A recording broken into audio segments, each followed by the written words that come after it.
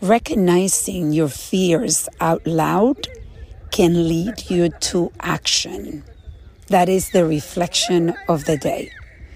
You're hearing in the background the screaming of my grandson and the laughter of my daughter with her friend. I'm actually in a lake in Vermont, which is, for those that follow me from other countries, this is one of the states in the United States, one of the 52, and is one where I have found a home.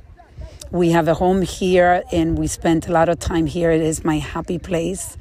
And I am sitting on a big rock in front of a beautiful lake, and I'm listening to the sounds of people just being happy, laughter, and playfulness, and it's awesome. So when I came here, I brought my bike, and my son brought his bike. And for the first time, I was going to ride with my son, who I've shared in other podcasts, has done an Ironman. They just finished in Michigan this month. And I had the opportunity of seeing them finish this race. And I had asked my son to spend time with me, training me for the half Ironman relay race that I'm doing, where I am going on the bike for 56 miles. And I have to admit that it's been difficult. It's been a challenging training road with the bike because cycling is something that is not as easy just riding a bike. I mean, there's an art to this. Your feet are locked in. When you go up a hill, it's very difficult to stop when your feet are locked in. And I fell at the beginning when I was training, and so this has played a trick on me. And I've become fearful of the hills. So when we were driving here, I saw all the hills that I was going to be confronting on my training with my son, and started to rain when we got to the lake. And I was a little bit happy about that, because I was thinking, well, maybe I don't have to do the training. Then it stopped raining, and I was on a business call for a while. And then I come out, and I actually said to my son and his wife, I am afraid. I am afraid, and I am looking for excuses not to do the training because I am afraid. And saying this out loud on the people that love you and know that you are somebody that likes to be pushed, in that you are somebody that normally says yes to fear. But this time, I needed somebody to push me a little harder.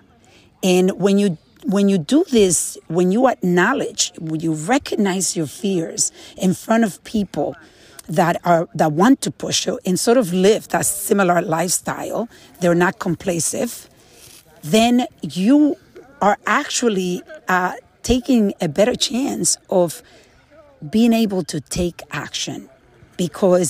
And that's exactly what happened to me, because people that are not complacent, that push themselves, they're going to be pushing you as well. And sometimes that's all you need. So I went, and I remember what they said. I can do this.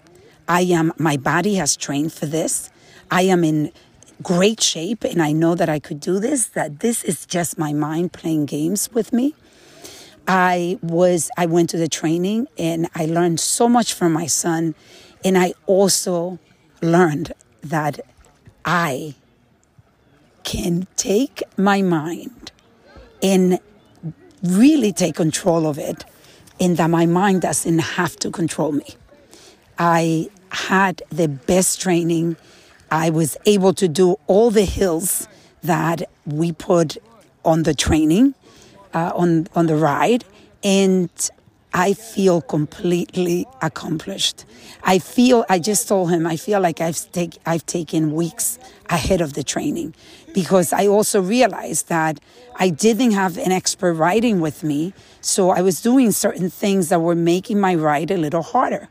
And that's why it's important to really team up with people that have the strength where you have weaknesses. So I want you to reflect with me today.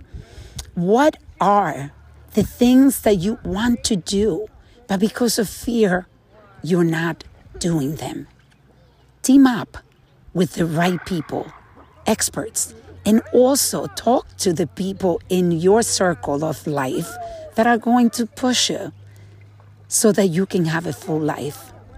Let's reflect, reset, and reconnect.